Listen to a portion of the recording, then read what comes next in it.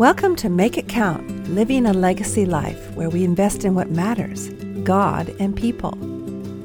I'm Sue Donaldson, speaker, author, and creator of WelcomeHeart.com, where you can learn to know and show the heart of God. And that's what counts. Thank you for joining me. Good morning. Today, I'm so happy to introduce to you my blogger friend from Grapevine, Texas. Her name is Lauren Sparks. And I blog alongside of her on the big wide web. And I appreciate her vulnerability and really the special challenges that she has. And I'm going to let her tell you a little bit about her life and her ministry, and then we'll get on to the legacy questions. Lauren? Thank you, Sue. I'm so glad to be here. Thank you. I'm not very interesting, but I'll try to think of some things. I blog at laurensparks.net. My tagline is where the thoughts of a special needs mom intersect with the cross of Christ. Wow. And I started the blog as a way to fundraise for research for my daughter's condition. I have a 20-year-old daughter with Dravet syndrome. That's a severe seizure disorder that's characterized by global developmental delay. And there was an organization that was allowing us to fundraise for our own grants to be given to a doctor or a researcher, somebody working on Dravet-specific research in our child's name. So wow, wonderful. I launched this Facebook, not a Facebook, I launched a web page, and I had different things that you could purchase, little rubber bracelets with her name and a scripture on it, and a few other little things, trying to raise money for that. I never did raise very much money on the web, but what it reignited in me was a love for writing. And that gave me another way to share the love of Jesus Christ. And so it just kind of flowed from there. Like, my website's taken like 3 different iterations, 3 different names, just keeps changing and growing with whatever, God wants me to do with it.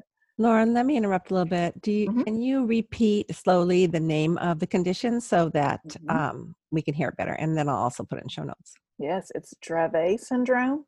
Okay. Dravet. Okay. It's and French. And when did you first know that she had it in the womb? No, that's a really interesting story, actually, because she had her first seizure when she was less than 5 months old. And, we immediately started seeing doctors and specialists because they continued. I had her tested for what we thought was everything in the world. And they couldn't ever find anything specific. And so they just labeled her as having generalized epilepsy, which never really sat well with me, because I know that a lot of people have seizures and can go on to live a completely normal life. But she almost immediately started to fall behind in milestones and different things from childhood. And you have other children as well. I have a 29-year-old bonus son who's a doctor and has 4 kids. So I became a grandma at 38. So how is he a bonus son? Figure that out for our audience. My husband's son from his first marriage. Okie dokie. So how old was he when you married your husband? 7.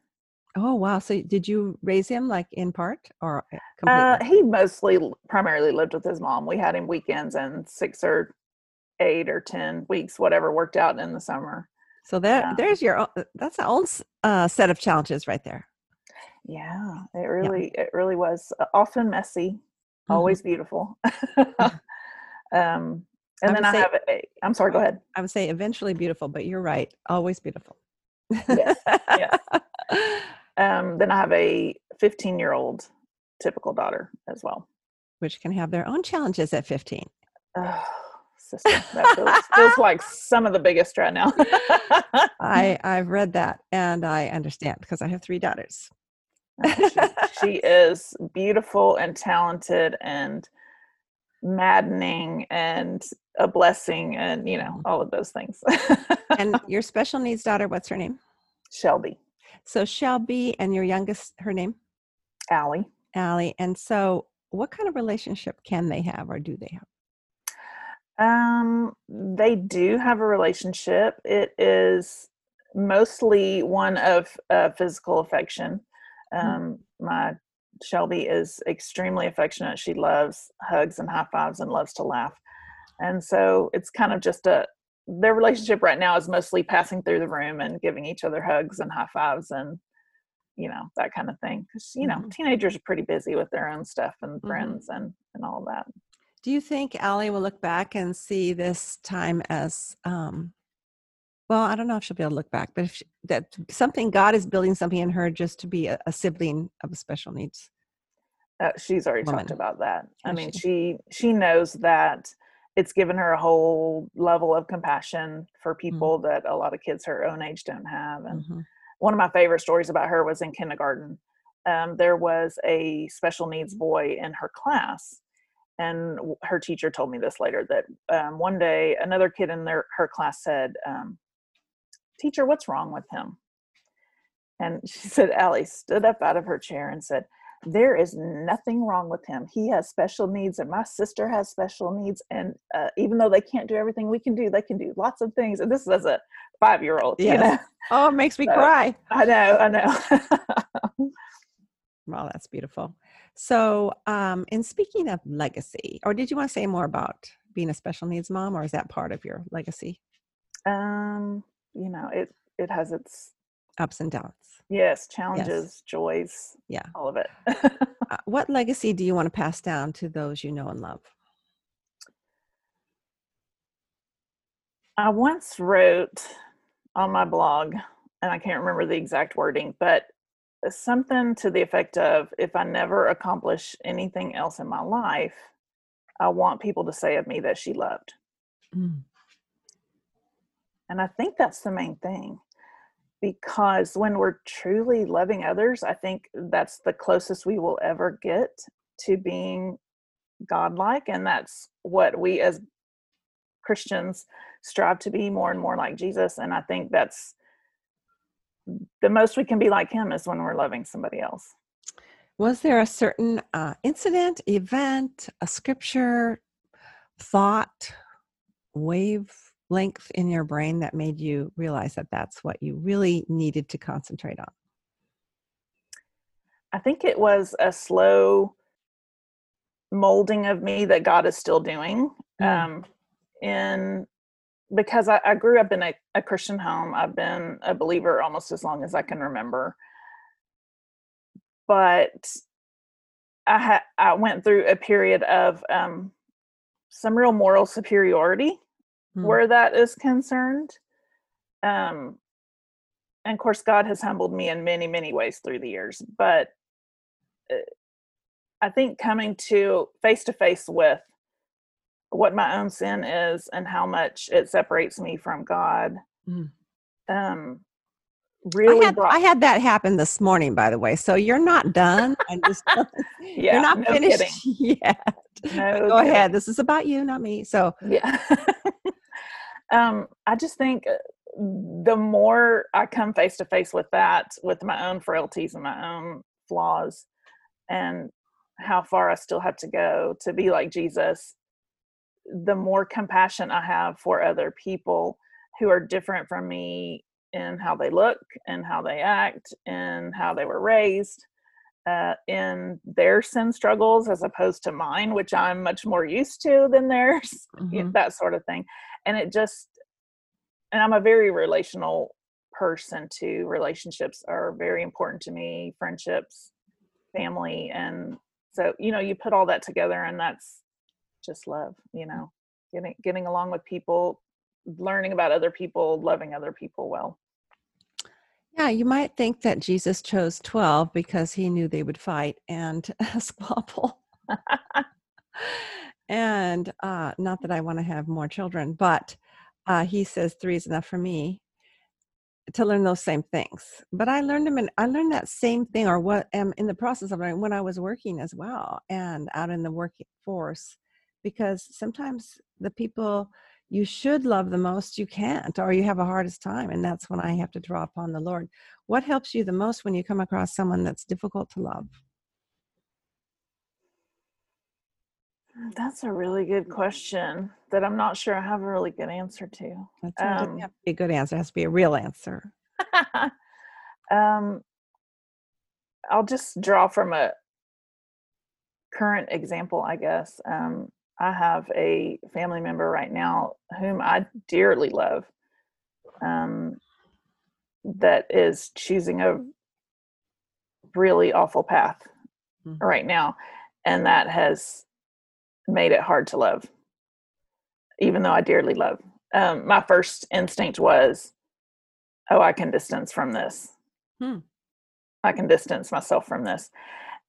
And after I thought it, I felt really guilty about it at first. And then I realized that it was just because it was so painful to stay in the middle of it.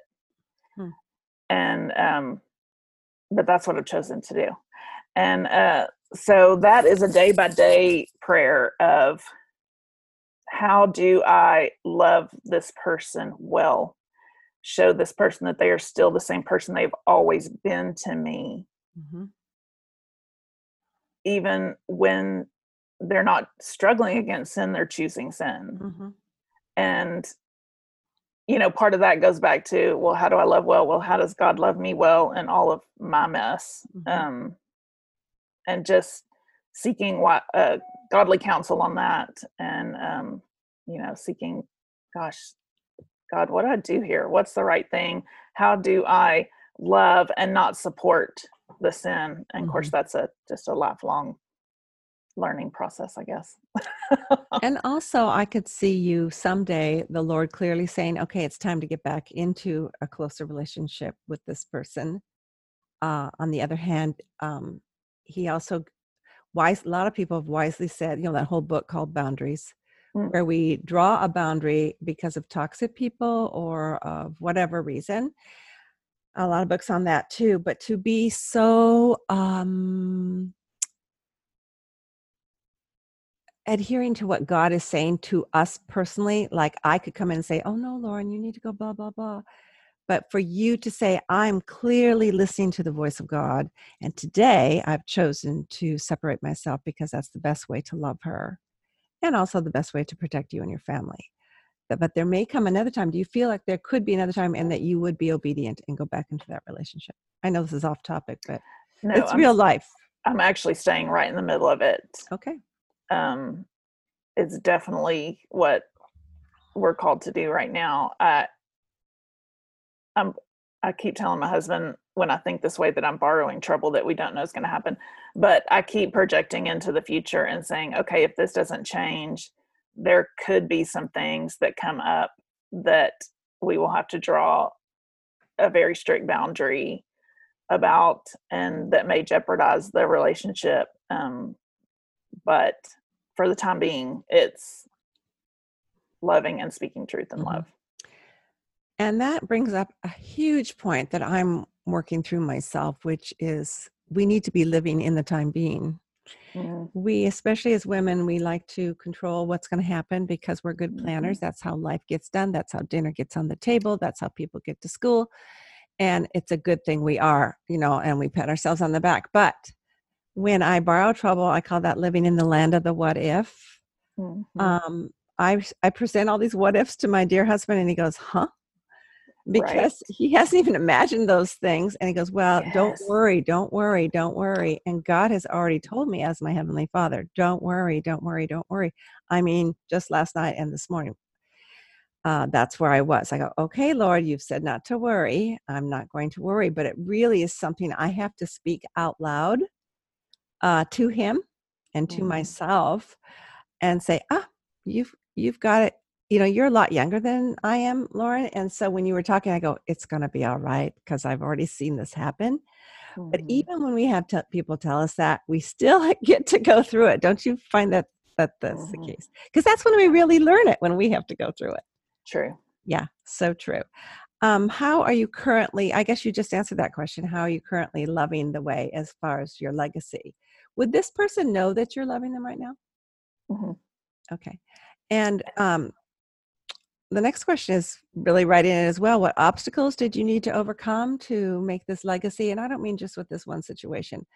Are any changes you've had to make personally to help you make sure that after, let's say, God forbid, but that something happens this week and you're no longer with us here in this life, would people remember you for this legacy? I hope so. One of the things that's been really meaningful to me right now, and that some other people in my life have echoed back to me, is I have long tried to be a prayer warrior for the people that I love, the people in my life, to consistently pray for them when they have issues and things.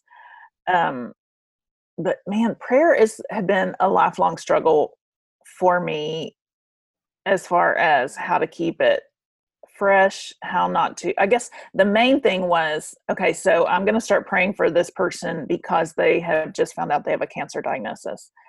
How do I not just every day say, dear God, please heal Sandy from her cancer? Yeah.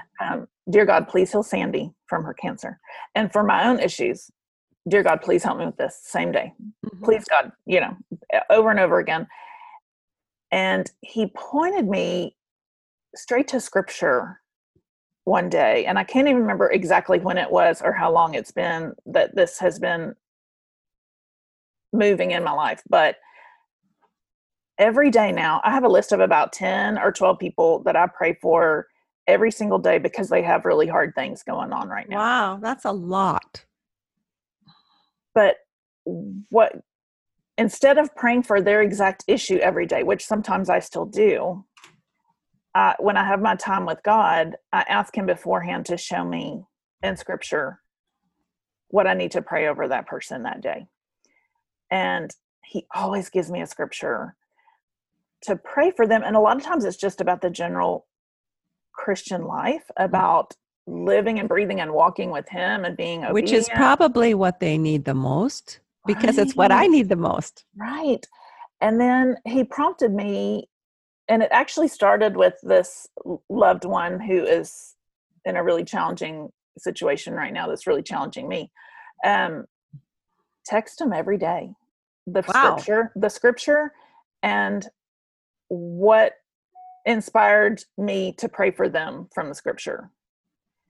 I have a question. And so I do that with all those people every day. Do you to save time, do you use the same scripture that God gives you in the morning for all 12 of those people? Sometimes, not always. Sometimes he will give me something very specific for someone. I see. But sometimes I do. I know. I find that my quiet time gets so derailed when I think, oh, I have to really send this to my friend Josie. Oh, I have to send this to my friend Katie. And then they write right back, thank you, it's just what I needed. And then I forget where I was in scripture. So I'm sure you're far more consistent and disciplined than I am. But yeah, doesn't that make prayer life a lot more exciting and fresh? Yes. And I think I love that you brought that up, because this is a very real struggle for many believers, that we go, oh yeah, I'll pray for them. We totally forget that we said it unless we pray for them right then. But you have a list of these 10 to 12 people. What happens if the list gets too long? I don't know. It hasn't happened yet. Okay, good. All right. And if I'm not feeling anything particular, I don't. Most days I do send it something to every one of them. Wow. But there are days when I don't. Yeah. When something just God hasn't impressed anything upon me in particular, or but it really is amazing the number of times people come back and say, okay, do you have any idea what was happening that day when you sent that? It was just what I needed. And of course I didn't. It's, and I can just say only God, Yeah. And that's good. And sometimes it's good not to know what happened, because then we get a little bit too full of ourselves. At least I have that propensity. And I love what Oswald Chambers writes, where he said that at the beginning of the river of the creek, right at the top of the mountain, the water goes down and there's all this ripple effect. But the little beginning stream does not need to know where it went. And that's the Holy Spirit doing work through our obedience, really, because it's obedience to pray, because he says to pray, to pray always and not fret. And I just heard today on a Instagram post where this gal goes, the most important way to love our children is to pray for them.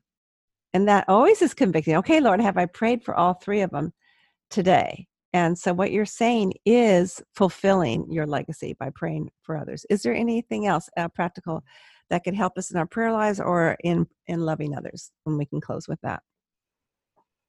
I think the best place to start with loving others is definitely at home. I mean, it sounds kind of like a cliche, but I feel like just showing honor and respect to my husband is sometimes something that's very countercultural right now. And showing him any kind of deference for many people would be looked down upon as, anti-feminist or weak or whatever. Mm-hmm. So yeah, just in that way. And then of course, loving kids can get even messier, I think, because sometimes being loving doesn't seem loving to them at all. And by setting boundaries or having no's or, mm-hmm. that kind of thing. So yeah, I think it just goes from there. And then just really being really interested in other people, I think, is the best way to love, to really learn to listen well, because it really is an honor and a privilege for someone to let you into their story. And so I think that's another great way to show love is to be very intentional in listening and being interested in what they have to say. And, asking God, how am I supposed to put myself into their story? Is it by praying for them? Is it by coming alongside them in a struggle that they're having? Is it that they're really lonely and hungry for some companionship, and I need to set aside a day or two a month to go out to lunch to them or to take them shopping or, whatever. Yeah, we really never know what's going inside someone that we're just acquainted with, like a neighbor. Mm-hmm. And when they reach out and say, can you go for a walk? And I'm thinking, no. But then I say yes, because why else am I here than to get out of my house? That's our Jerusalem. God says, go into all the world, starting with our Jerusalem. Our neighborhood is our Jerusalem. Mm-hmm. And I love what you say, that it is an honor and a privilege when someone allows us to step into their story, at least by listening. Mm-hmm. They don't necessarily want me to step in and tell them what to do with their story. Right. But the first stage of relationship is listening. Jesus was great at that, and asking good questions and then actually listening to the answer. I can ask a good question and then forget that I asked it and be a steamroller. And so God is slowing me down through this COVID time.